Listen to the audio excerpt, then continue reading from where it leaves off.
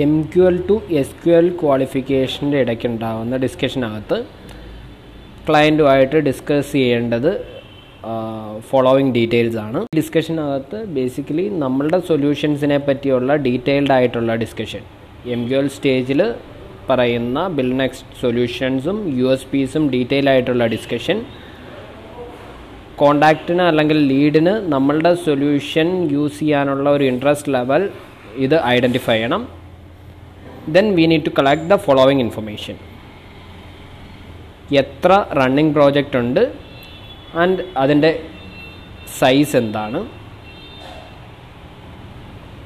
നിലവിലുള്ള പ്രോജക്റ്റിൻ്റെ സ്റ്റേജസ് എന്തൊക്കെയാണ്, ക്ലയൻറ്റ് പ്രിഫർ ചെയ്യുന്ന ബ്രാൻഡുകൾ ഏതൊക്കെയാണ്, പ്രോജക്റ്റിലേക്കുള്ള ലാസ്റ്റ് പർച്ചേസ് എന്നായിരുന്നു,